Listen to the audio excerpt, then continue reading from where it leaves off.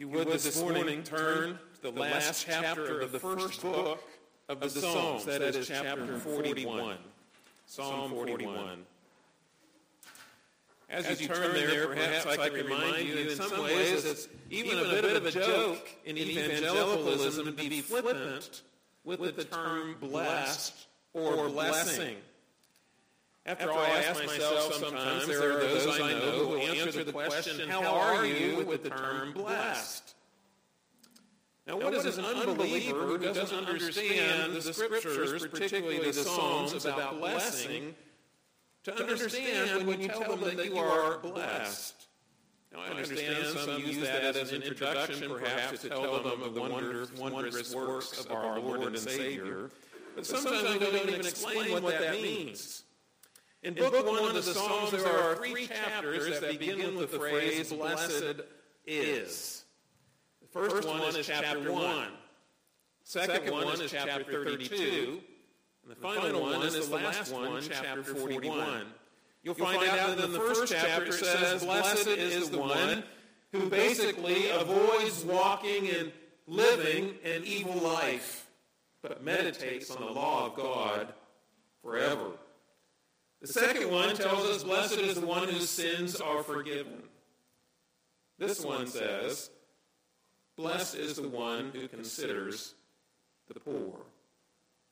Think of those 3 things, those 3 blessings, or those 3 conditions of the blessed person as we read this psalm, which concludes this section. Blessed is the one who considers the poor. In the day of trouble, the Lord delivers him. The Lord protects him and keeps him alive. He is called blessed in the land.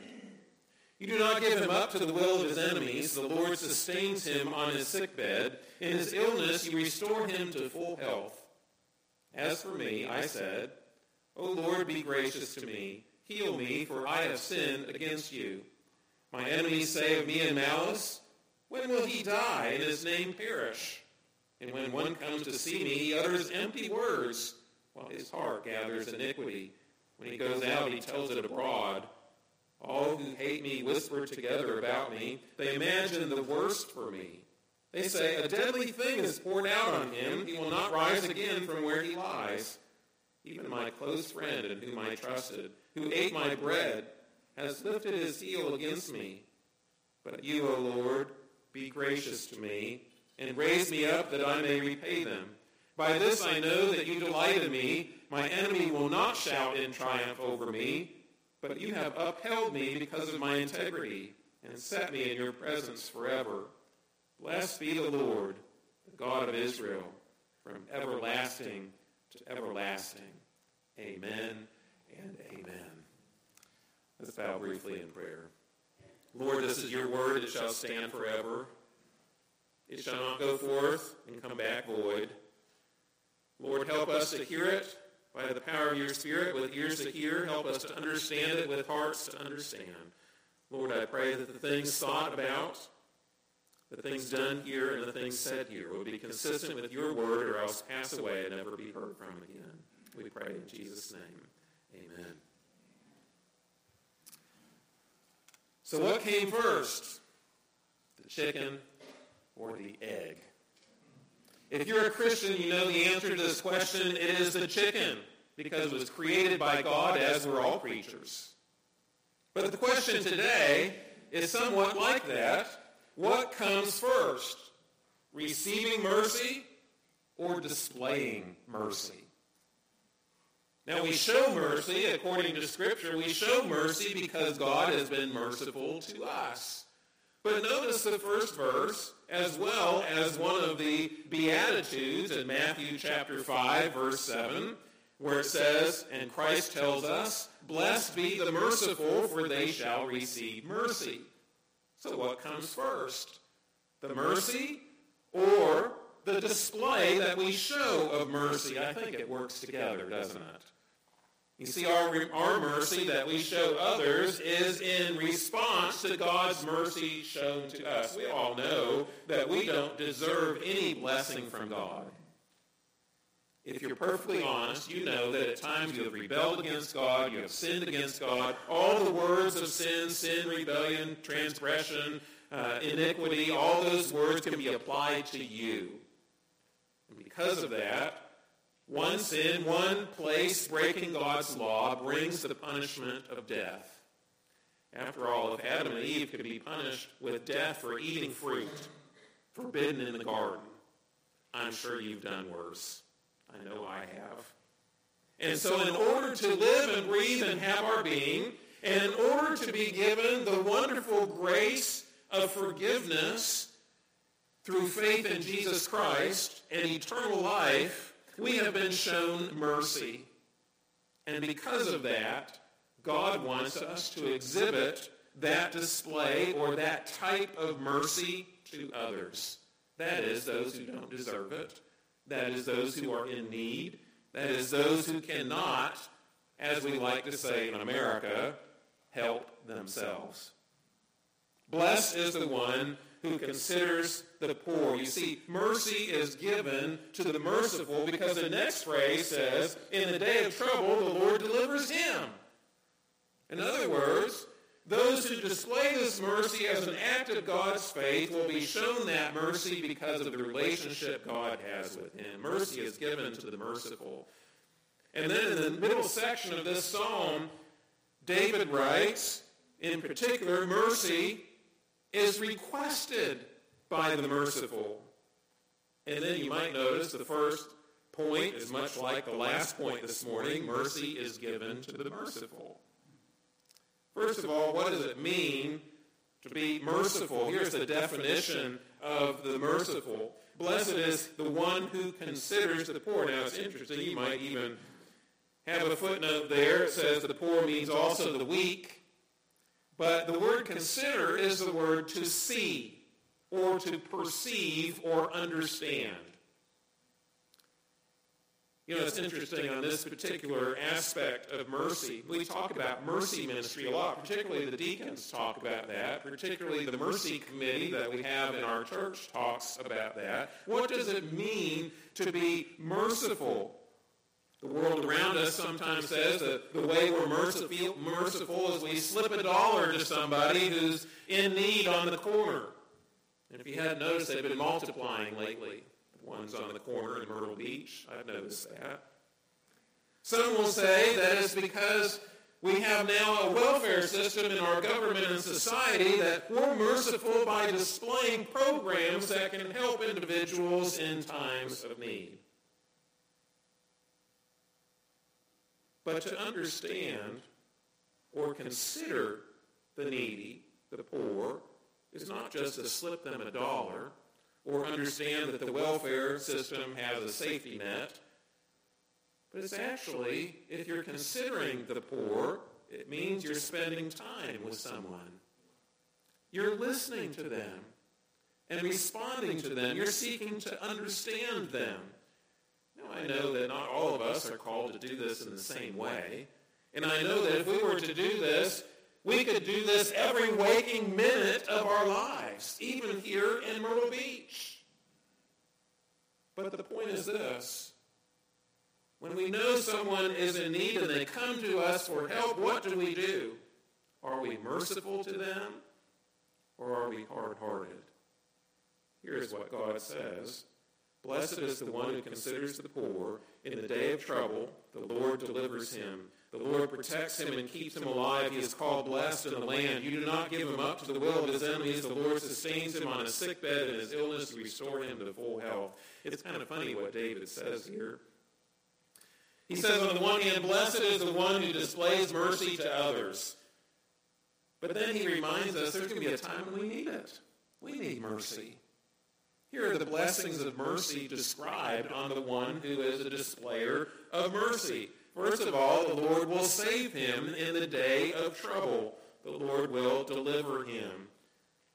In other words, there will be a time when we too are in a condition of need, particularly in this psalm. It seems like there's an illness that's described here, just as it has been in the last couple psalms. They kind of all fit together, 39, 40, 41. There's an indication here, particularly that this illness might have been the consequence of a sin of that individual. Now, not all illness is caused by the sin of the person who's sick, but sometimes it is.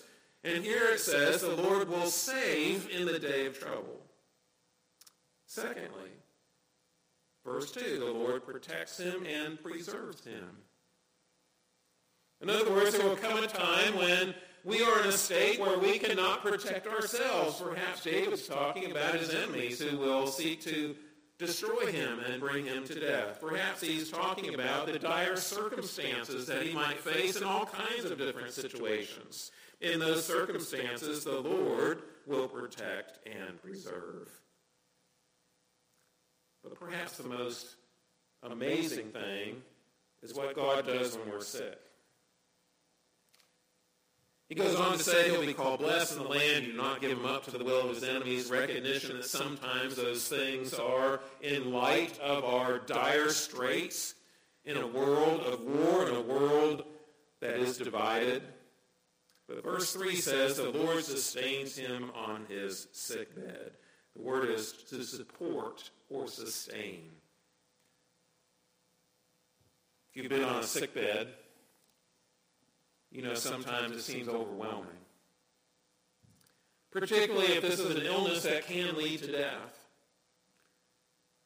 And you need all the support you can get. I think particularly the individuals that I have ministered to over the years where a caretaker has been at the beck and call of someone who is on their sick bed. It's not easy to do this. It takes lots of energy, not just to be able to do things, but to handle the emotional aspect of what's going on. And it's interesting here. It says the Lord does this. The Lord comes to the sick bed. Now, obviously, the Lord uses sometimes secondary means, someone who might provide the water and the sustenance and all those things, or the medicine or whatever it might take. But here, the idea here is we know that sickness goes beyond the physical, doesn't it? It's emotional. It is terrible to have to go through the circumstances of an overwhelming illness. And perhaps one of the most important things is to be able to feel supported and feel strength. And here it is. Who does this in these circumstances? It's the Lord by his mercy. In fact, it says in his illness you restore him to full health. The words are, the Lord will turn his illness around. David understands there are times when God decides to heal his people. And in those circumstances, God will restore, turn around that illness so that he will be blessed in this life as well as the next. Now, I thought about this idea of mercy.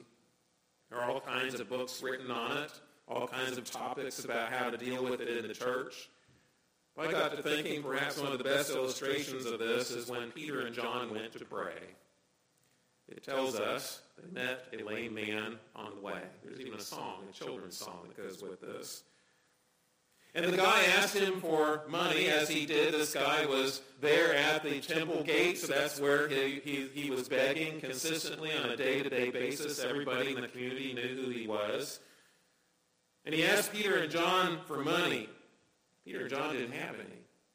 They were itinerant missionaries by this point, going out to proclaim the gospel now that Jesus had been sent off into heaven.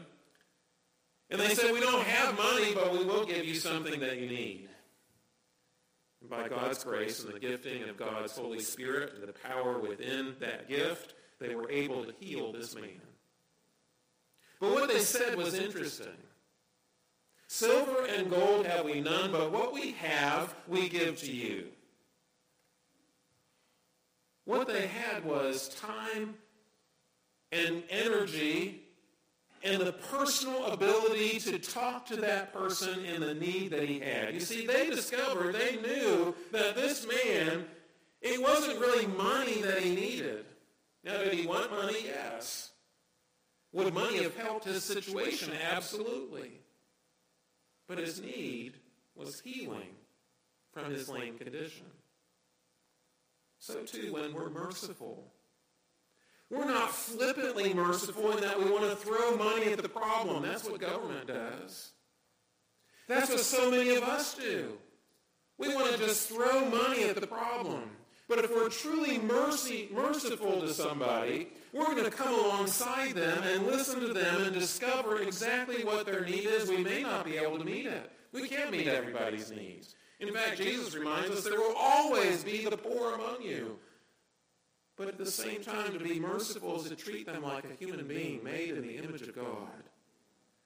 Hearing them, seeking in loving care to try and meet their needs. This is what God does for his people. He meets our needs. What is our greatest need? Our greatest need is forgiveness from sin. Verse 4 says, "As for me, I said, O Lord, be gracious to me, heal me, for I have sinned against you." He's just said, you're merciful to those who display mercy. And then you read this verse, and David is saying, be gracious to me, for I have sinned against you. You see, there's need for mercy due to sin. I have to say, I put the question mark there. Mercy requested by the merciful, because in this section of the psalm, it appears to be that David might be admitting he has sinned in displaying mercy. That's the context, isn't it? The context is God is merciful to those who display mercy. And then David says, be gracious to me, I've sinned. Could it be that David is saying, here is a circumstance or situation which I certainly was not merciful? Be gracious to me. You see, our need for mercy is because of two things. First of all, of course, our physical condition. We know that in this circumstance, it appears to be that the guy is ill. That's why he's referring to God being gracious on his sick bed. That's why he's talking about being restored to health. That's why in the context of these psalms, you see over and over again this kind of nexus or connection between sin and illness. Not because illness is always connected to an individual's sin, but because we have to recognize sometimes we're ill because we've sinned. But it's not just the physical condition, it's the spiritual condition. Be gracious to me, heal me, for I have sinned against you. He recognizes that he needs more than just physical recovery. He needs forgiveness from sin. And of course, we know that sometimes the circumstances can be so overwhelming. The condition of illness or the condition of a need to be forgiven and restored relationship with the Lord, in those circumstances, it can be exacerbated by our enemies, can't it? This is what 4 through 9 describes for us. He asks for grace here, but he recognizes it's not just that he's ill. It's what happens when he's ill in regards to his enemies. My enemies say of me in malice, when will he die and his name perish? In other words, they're waiting at the door. They're saying, hey, he's sick? Great. He's our enemy. We can't wait till he's dead. They desire his death, and not only his death, but his defamation. His name perish. In other words, they wanted to be not only to die, but to be forgotten. They can't wait for the time when all of the statues put up in King David's presence are torn down. All of the memorials and the plaques that represent the good works that he's done are removed. They want no trace of him left. But they'll still come to him and offer him support. Here's what it says, when one comes to see me, he utters empty words, while his heart gathers iniquity, and he goes out. When he goes out, he tells it abroad. In other words, he gives false sympathy. You know those folks that come, they don't really mean it, they feel obligated to do so. In David's case, he's the king, so some of the emissaries of the other kingdoms around him are going to come and give the blessings from the kingdom and so forth, and all around, you know that under their breath they're saying, I can't wait till you're dead. But oh, by the way, be comforted in your time. We give you good reports from our home country. And you know that sometimes that happens even personally. You know sometimes when somebody comes and they don't really care about you, but they feel obligated to go, perhaps for their reputation or perhaps because it's the right thing to do in our particular culture or all those things. They don't really care. They're giving you false sympathy. And of course, what do? In addition, they're not only telling it abroad, they're whispering together about me. Notice what it says, all who hate me whisper together about me. They imagine the worst for me. In other words, they whisper and they plan harm. You know, it's interesting, this idea of devising evil or imagining the worst. It's actually, they claim a word of Belial upon him. Perhaps you've heard that word in Scripture, Belial, B-E-L-I-A-L. It's used at times in reference to deception and falsehood, and even the enemy, the great enemy, even Satan himself. They claim a word of this. In other words, they're claiming that he is ill because he has done something bad. Now, of course, David admits this. In this case, he says, I am in a time of need because of my sin. I need healing. And yet they're saying, this is going to bring death. In other words, he's beyond salvation. But perhaps the worst is this. It says here, even my close friend in whom I trusted, who ate my bread, has lifted his heel against me. It includes even a personal betrayer. Perhaps you recognize those words are alluded to by Jesus at the Lord's Supper when he's about to hand the bread over to Judas, and he says to him, you're the one. Go do what you need to do. In our passage that we read earlier in John 13, when he's there and he's washing the feet of the disciples, and towards the end of that illustration or that event in the life of the disciples on the day of the Lord's Supper, he says, even the one who is my close friend, who ate my bread, has lifted his heel against me. You know, so what seems to have taken place here is here's someone who he expected to be giving true sympathy, who he has expected to be a source of comfort in his time of illness, someone who was respected and close to him, and that person has been swayed by those who are whispering against him, by those who are planning evil against him, has convinced him that perhaps David really does deserve death after all. And so he's ready for him to die. I don't know about you, but I've heard in the news, but there are a few political figures in our country right now that are in legal troubles. One of them is former President Trump. Another one is the son of the current president, Hunter Biden. As you consider their particular time of need, for after all, if you're in legal trouble, you are in need, probably directly related to some sins that you have committed or have been accused of committing. I want to ask you the question, what news outlet, what political pundit, what esteemed journalist is concerned about the welfare or soul of these two individuals?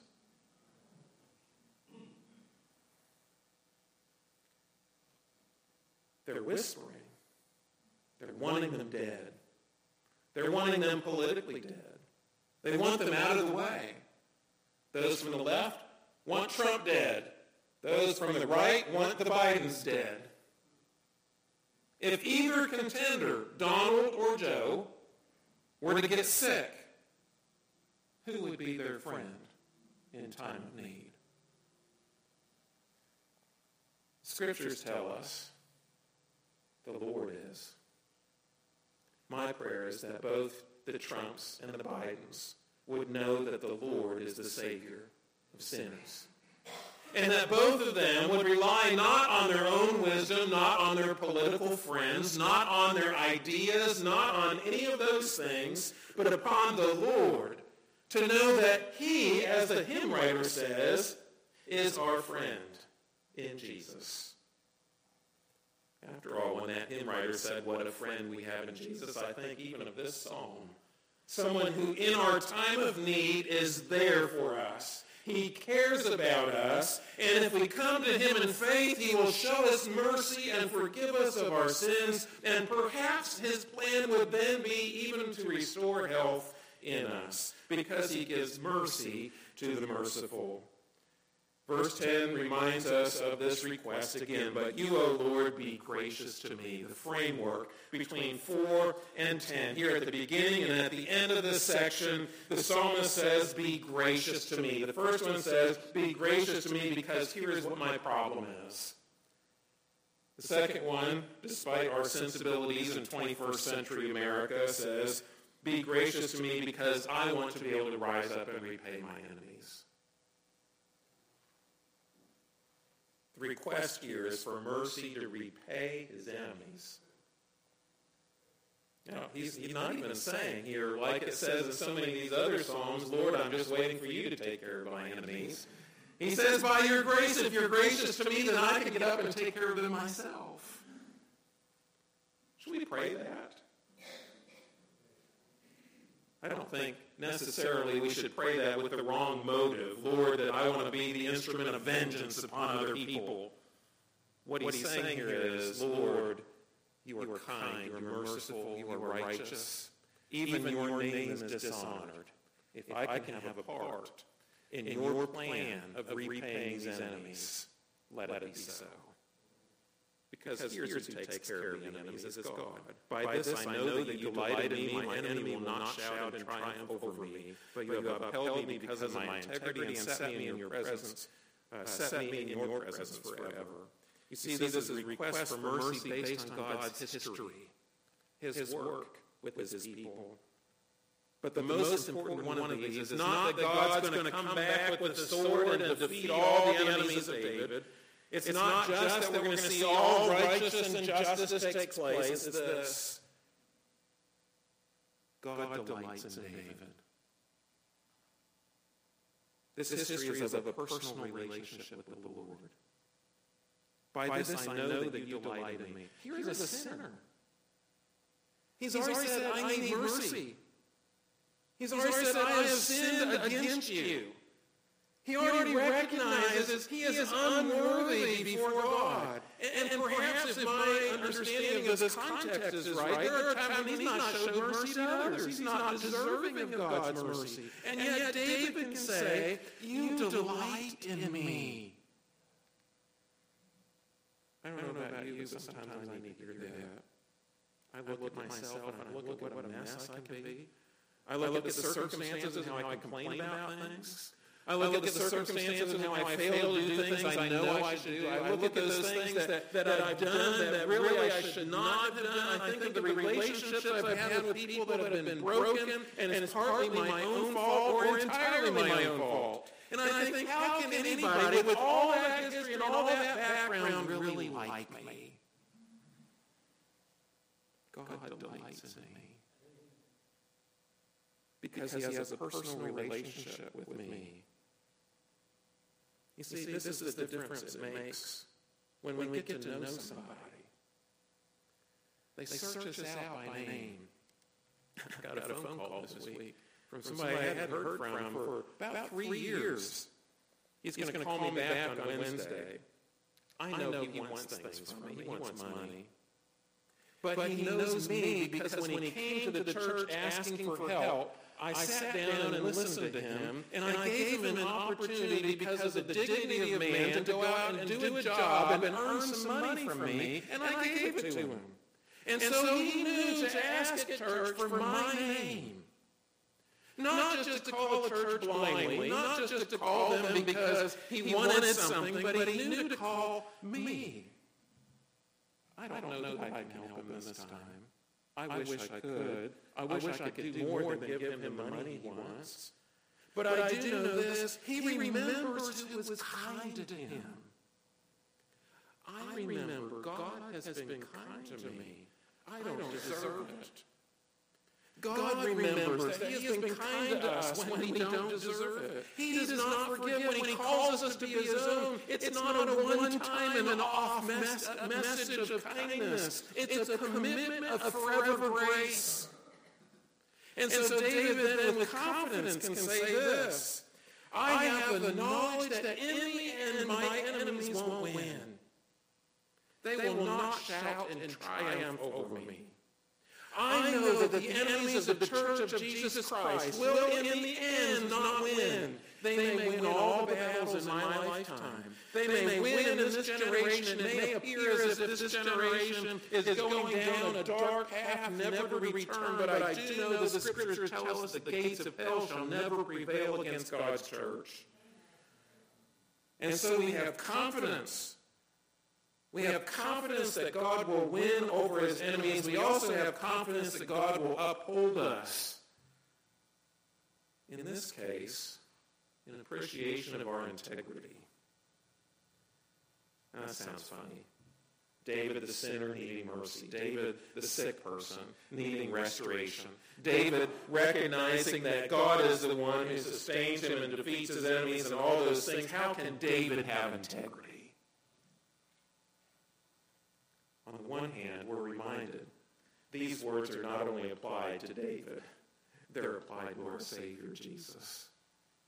In part because we know verse 9 was referenced in the crucifixion week, that Jesus could lift up this verse to remind them all that he had a personal betrayer, someone he had invested in, had spent a couple of years intimately with, who he had taught the gospel, who had even entrusted to go out amongst those 12 and go out in pairs to do wondrous miracles and proclaim the gospel. Someone that he entrusted even the financial situation of the group to. He was the treasurer of the group. And this guy betrayed him. So it says this on the one hand, we say, but you have upheld me because of my integrity. We hear the words of Jesus even as he's going to the cross, confidence in God that the enemy's death and sin will be defeated on the cross. And that in the end, despite the terrible circumstances of his death and the suffering that he had on our behalf, 3 days, taking the penalty of our sin, God would raise him up. So we too. Where does our integrity come from? It's not because we're sinless. It's not because we have been so merciful to everybody we encounter. It's because we have integrity. It's the righteousness of Jesus Christ imputed to us. It's an alien righteousness.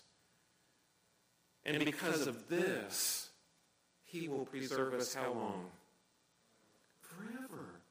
It's not only a personal relationship with the Lord that we have, it's an eternal relationship with the Lord that we have. What a wonder, what a grace that a God who is there for his people, even in their disturbing consequences of their sin, even in their dire times of need, even in their times of admitting their sin, perhaps even a sin of being merciless to others, God will not abandon them. You see, this psalm closes the first book. It has all those elements that the first book has reminded us of. There's confession of sin. There's a desire to be a man of integrity from Psalm 1. There's Psalm 32, which is saying to God, basically, I'm a terrible sinner, I need your grace. There's life lived in a vicious, hard world. Isn't that so much of the Psalms? Lord, help me, I am in dire straits. There is recognition that God is our only hope. He is merciful, but he is also able. He is worthy of praise. He personally is in my life. You see, we're reminded by Psalms, these Psalms that we've read through the last year or so, Psalms 1 through 41, and all of the circumstances that we find ourselves, God is there. He does not forsake his people. And in all these relationships, we understand we come to him in an attitude of confession, recognizing we don't deserve the gifts that he gives us, but then that he wants us to be changed so that we can be like the man of blessing, the one who has been shown mercy, so he gives mercy to others. Let's pray together. Father, we thank you for this section of the Psalms. We thank you for Psalm 41. We thank you for all of the Word of God. It is true. You have committed to us. You show us mercy not because we deserve it, but by your grace. Lord, help us to live lives worthy of our calling in Christ, that by God's grace, by your grace, your mercy expressed to us, we might be merciful to others. Not just for the sake of our own reputation, but that you would be glorified and these might be shown the blessings of mercy as we have been. We pray all these things in Jesus' name. Amen.